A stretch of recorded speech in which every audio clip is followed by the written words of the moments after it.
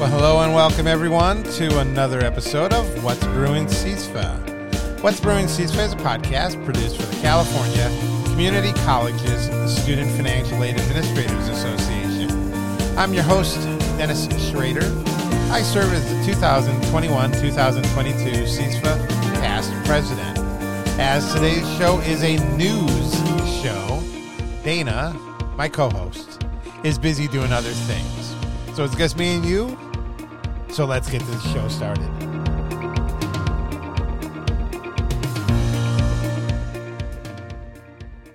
All right, everyone, and welcome again to another episode of What's Brewing CISFA. Let's kick it off, as we always do, with our first cup. And our first cup today is a Diet Coke, unfortunately, because I didn't take the time to brew any coffee.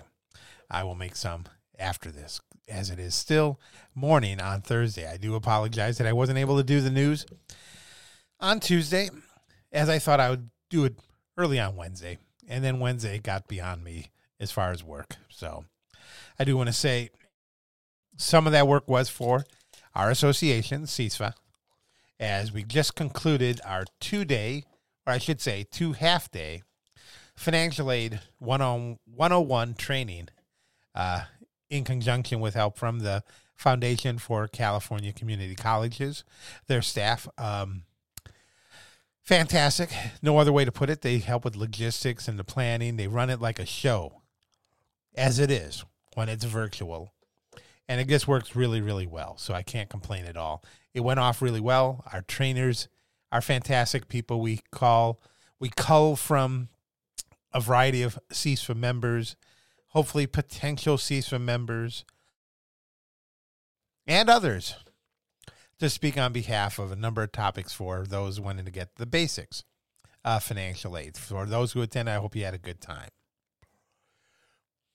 Other than that, there's not a whole lot in the financial aid world of news, unless I'm forgetting to read my inbox of reading material, and I do see I've got a backlog. This may be one tip I'll offer out there to people in your email programs like Outlook and all.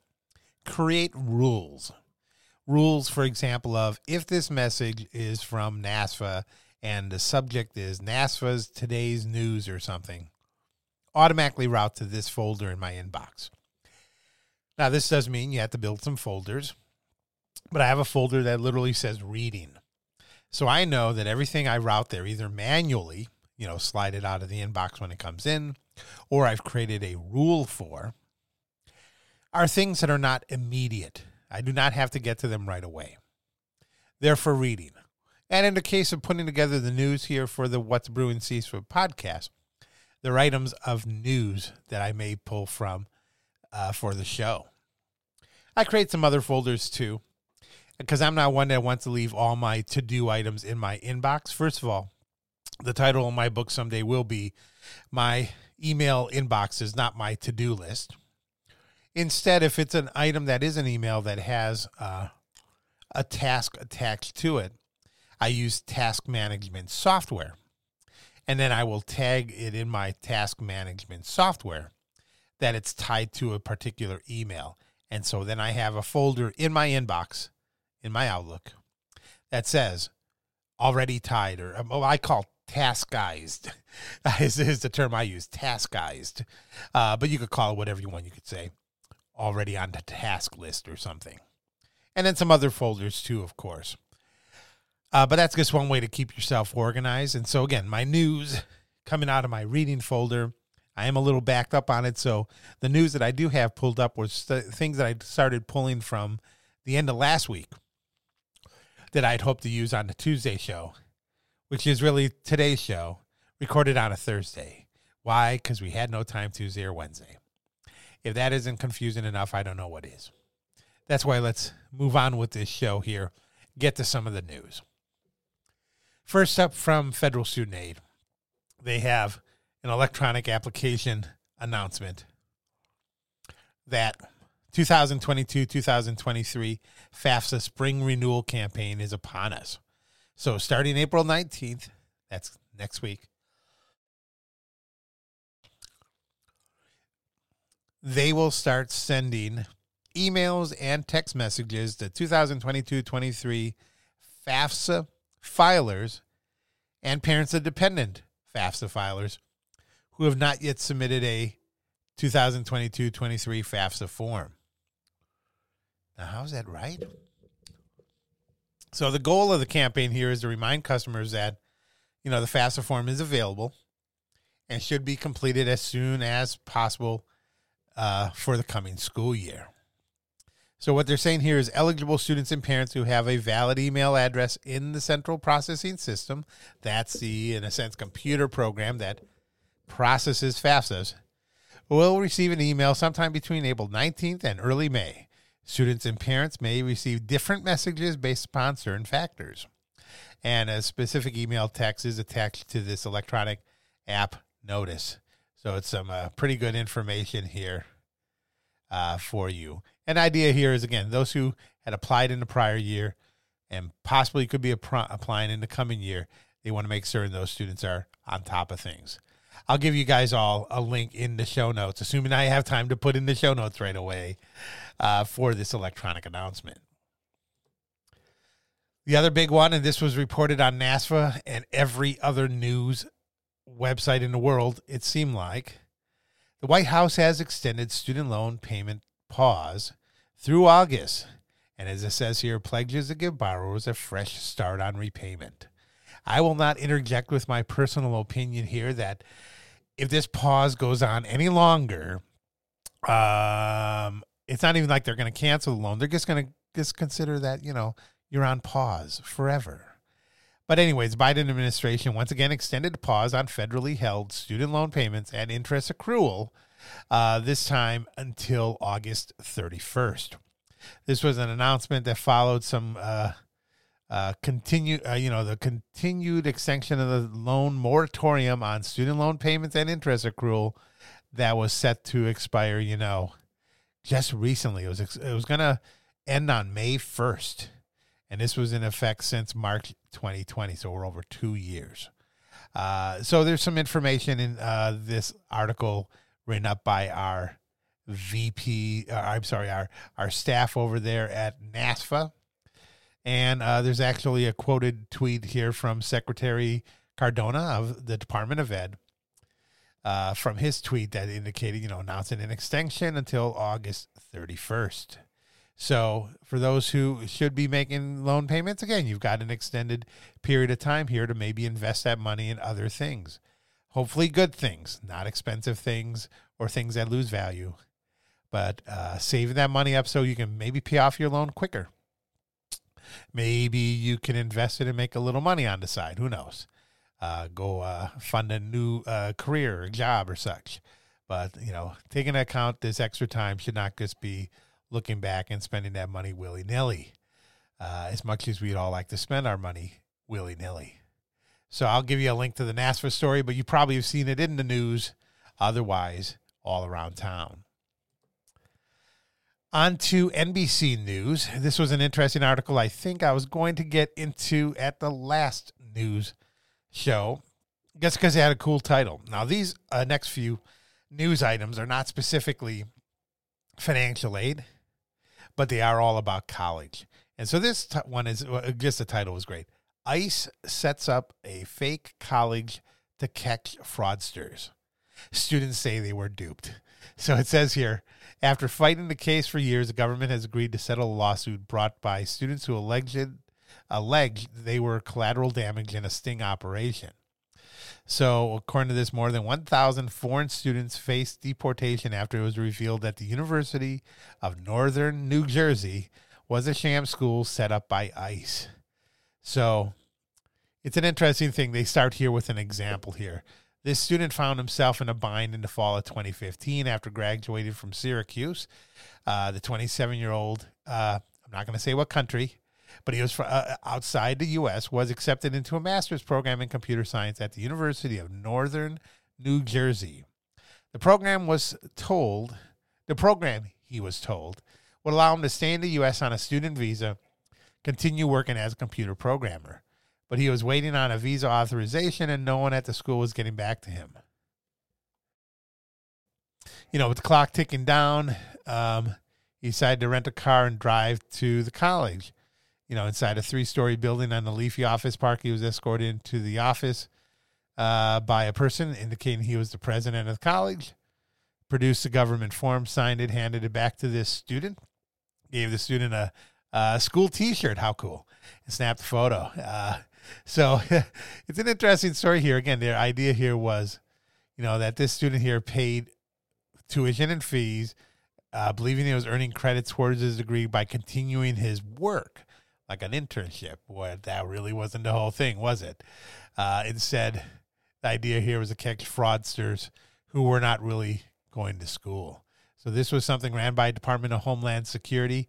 It's a very interesting article. It's a pretty long read. I remember reading about this way back in the day when this was first starting up, about how this plan was put into action. An idea, again, to catch primarily international students trying to stay in the U.S., going to a school that in reality taught nothing, and students did not go to any classes. So I'll definitely give you a link to this story. It's just that interesting. One more on the related front here, and then we'll have some more after a break. Student Affairs workforce faces retention issues, report says. This comes out from Higher Ed Dive at highereddive.com. So, in short, early and mid-career student affairs professionals are leaving the field for other pursuits amid compensation and work environment concerns. I can agree to that. And this is according to a new report from NASPA, N-A-S-P-A. It's a higher education association for student affairs, or what we call student services in some places, administrators. So according to this, some 88% of professionals surveyed said they had a lack of competitive salaries in comparison to jobs required. Experience and education could contribute to people leaving the profession. That's certainly a possibility. The report does recommend collaboration from higher ed professionals at all levels to improve workforce satisfaction and retention. I'm certainly being retained, but I'll have to say on my end, workforce satisfaction is probably at a low. So it's a pretty interesting thing. I think this would certainly be a report people should look over if you are working in student affairs or student services, and see, where do you fall in this? Where do your colleagues fall in this? He says here the work, highlighted 4 areas of discussion, student needs and expectations, social justice, equity, diversity, and inclusion. That's one thing. Professional preparation and development, and workforce satisfaction and retention. So these are all things related to the field of student affairs. Certainly you want to read up more on this and keep an idea of what's expected of us. And again, is the pay good enough to keep people in our field? Especially when you consider nationally, at least, unemployment rates are at historic lows, especially for those with college degrees, beyond almost historic. I mean, they're talking like 50-year lows. So it's time to leave, find a new job. It may not be that awful of a time. Another article from a different website I like to check in on, the James G. Martin Center for Academic Renewal. They do a lot of things on higher education in general and such. They had an article just from a couple weeks ago called "The Numbers Are In. Are Graduate Degree Programs Worth It?" And so this is a topic that's come up before a number of times on the show. I've talked about because it is something I've read quite a few books on relating to the value of higher education. So according to this, one of the researchers at the Foundation for Research on Equal Opportunity studied the economics of higher education and published a analysis of almost 14,000 U.S. graduate degree programs. In the investigation, as you call it, and he used a similar methodology to a related study he conducted on the value of undergraduate degrees. This researcher calculated the return on investment for graduate programs across the country, determining which degrees had the best payoffs and which ones are likely to have a negative financial return. So now the thing is, I guess to give you an idea, this James G. Martin Center for Academic Renewal is based in North Carolina. And so a lot of times these articles will have a kind of a North Carolina focus. So the last line in the first paragraph goes, so how do North Carolina schools stack up? So as it says here, and again, this is nationwide. This is just an interesting finding here. The researcher found, that more than 40% of master's degrees have a negative return on investment. In particular, those in medicine, healthcare, biological sciences can be extremely lucrative. Clinical sciences, medical studies yield a net lifetime return on investment at just one of their campuses in North Carolina of over $4 million, with its degree in dentistry and oral sciences trailing not too far behind it, just at $4 million. So just maybe a couple $100,000 different. These are highly successful programs, showing national trends at play here. It says here, in contrast to the larger percentage of negative ROIs for master degree programs in general, just 3% of degrees in computer science, math, or engineering demonstrate negative returns. So that tells you, again, that's the next group, computer science, math, and engineering, that has high ROI. So it's an interesting read, of course. Some of this, unfortunately, sometimes just gets to be common knowledge, I think. I think we could guess sometimes that which programs do not have good ROI. So I'm not going to tell you much more as far as which of those are, in case anyone's listening to the show and has a degree in those areas. But I think this is good to know when we talk to students and when we think about where we go for what programs. Do you go to a highly expensive private school for a program with a low ROI? As good as you think it might be for you or the long-term effects, we do know that if we're complaining out there in the public about how student loans are burdening students out there and keeping them from either getting married, buying a house, moving on in their careers, or any of that stuff, how would it not be the same if they're going on to graduate school, not always a requirement in life, and having those kind of debt burdens and such, and not thinking about the type of program they're taking and the amount of time that's going to weigh on them. So definitely check out the link to that. In a related manner, was one on one of the websites I check out regularly because they talk a little bit about education. It's a lot of politics, but a good amount on education. At National Review, college degree mandates are hurting workers. And so this one I know I've read at least a book or two specifically about. And so the talk here is about how university grads and professional guilds are trying to keep those they deem unqualified out of jobs that should not require special degrees. And so this is a great article. It's kind of free as long as you haven't gone to National Review too many times like I have and haven't paid for your online membership. But, it talks about, again, how licensing regimes in states, where you have to be licensed to get a certificate or maintain a job in a particular field, holds people out. So then you have to have extra credentialing, as we say. That's a big topic in this article here. They talk about, in particular, one state's new licensing rules and how this might, in a sense, remove some burdensome regulations based on state constitutionality in that state, and thus making these type of degree or certificate requirements, less burdensome to people to enter jobs in certain field. So definitely worthwhile reading. Try not to think of it just because it's a certain leaning type of magazine that you lean away from this article. I think it's good information. And again, there's plenty to be said on both sides. I'm sure there are plenty of people who can say occupational licensing, when you think of stuff like barbers and cosmetology right off the top of your head, that you'd want to have a certain amount of minimum expectation from people in those fields. But at the same time, if you're on the laissez-faire side of either capitalism or market forces, I think in time, if you knew that there was a barber that continually cut bad hair and stabbed people behind the ear by accident, at some point he will not be a barber. And the reality is how much harm to, at some point, that person going, I may just want to go back to school so I know what I'm doing, starts to kick in. So definitely look into that.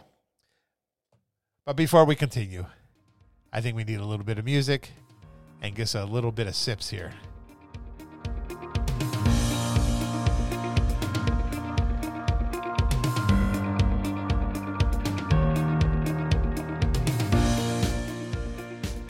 And of course, what are we back for? We are back for our second segment, also known as a second cup.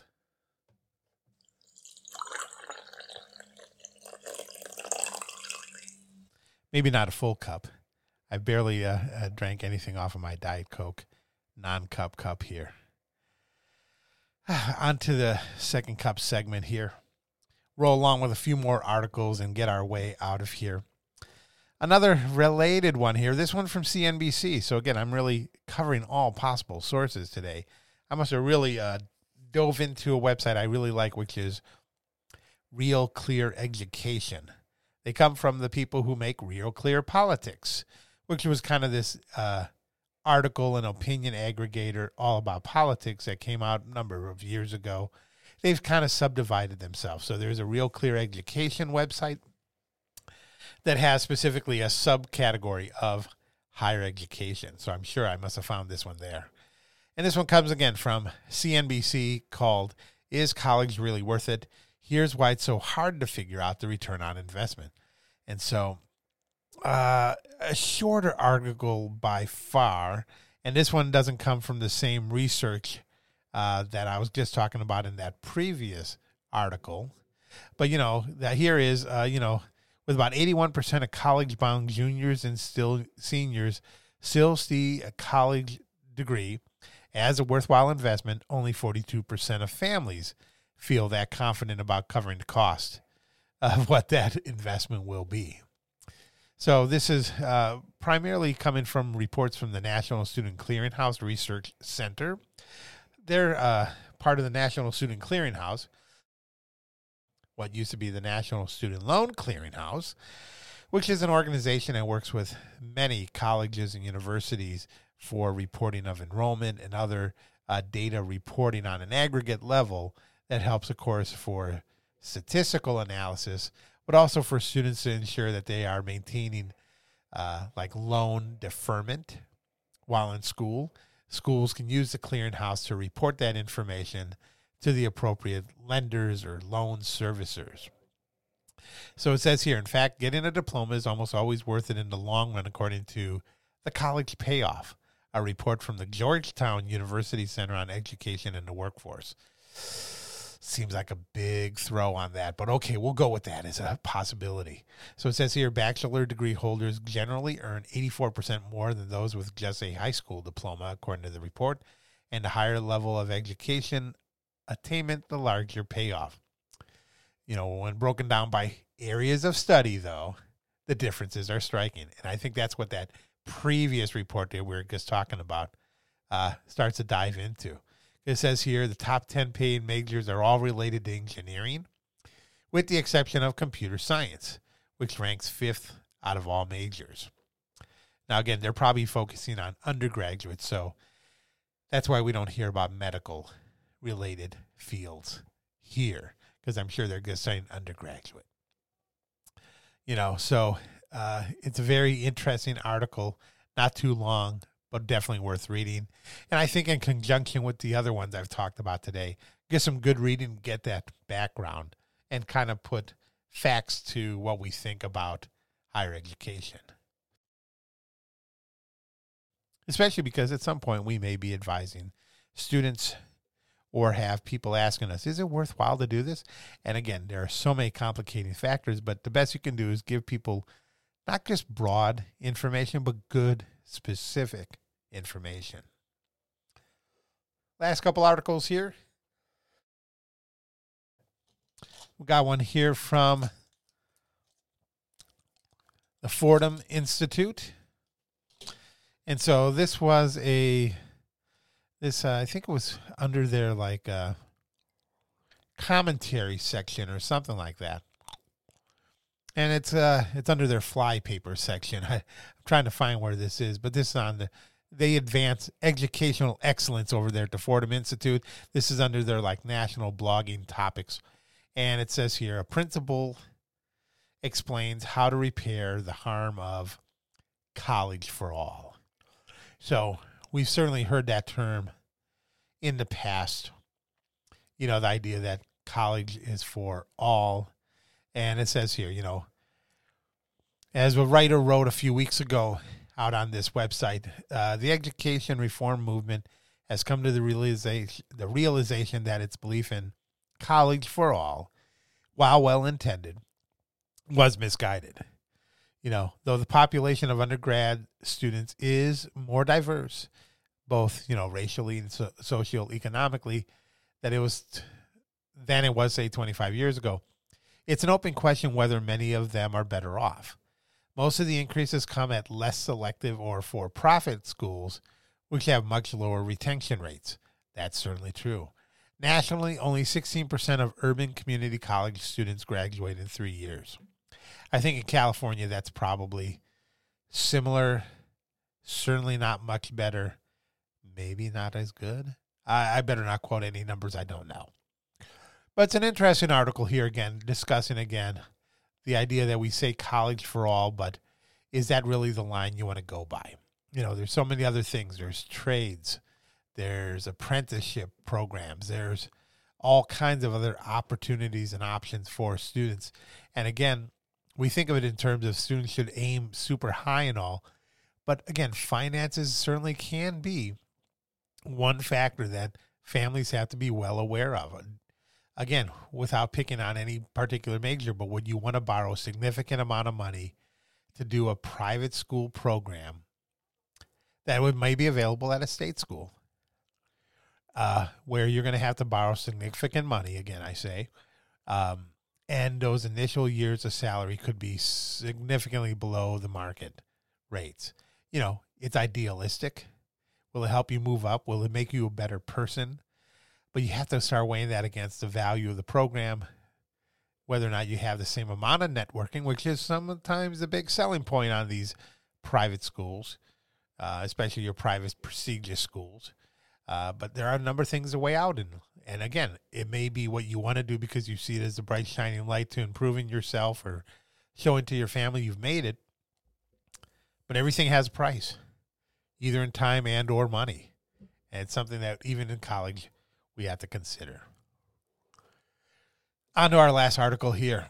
This was an interesting one out at Forbes magazine online, titled, "Could Crypto Kill College?" It just sounded kind of weird, I guess.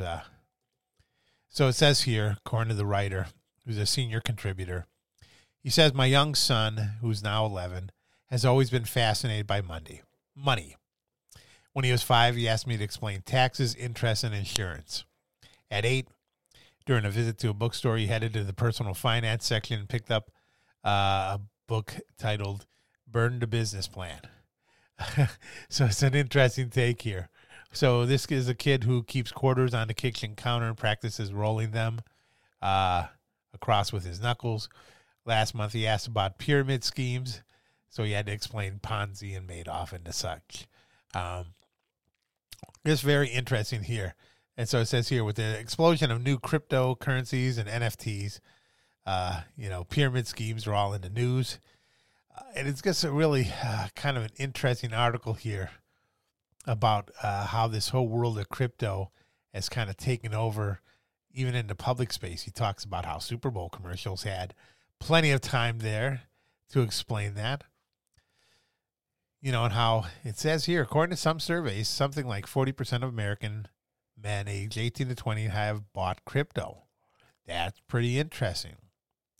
And again, some of it could be desperation, as it says here, and it may be in particular because this focus of this article is on men, and the fact that men are not going to college at the same rates as women, has this become kind of a replacement to this belief that in order to get ahead, you need to do the crypto thing.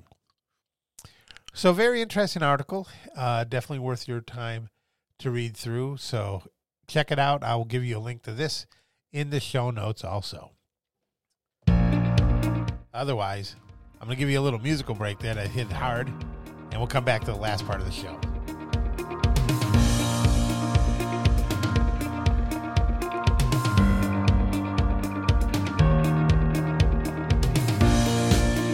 All right. And like that, we are really back for the last part of the show. It's time for our last sips.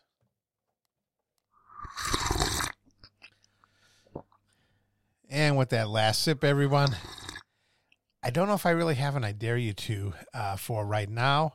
I'm going to save that up till Dana's back on the show. Tomorrow, we're going to do a Friday show. So Thursday, Friday this week. It's kind of a weird combination. But we'll definitely get you a Friday show. So I'm going to hold off on my I dare you to. Just kind of get us rolling here on the way out. Because, again, I'm surprised I filled all this time up pretty well. So I want to thank you for joining us today on the show. And as always, if you have something to say or have topics you want us to discuss, email us at wbcsfa@gmail.com. What's Brewing CISFA is a production of Studio 1051, a creative collaboration of me and Dana Yarbrough. This has been episode number 174, recorded Thursday, April 14th, 2022. Have a great day, everyone. Have a great rest of your week.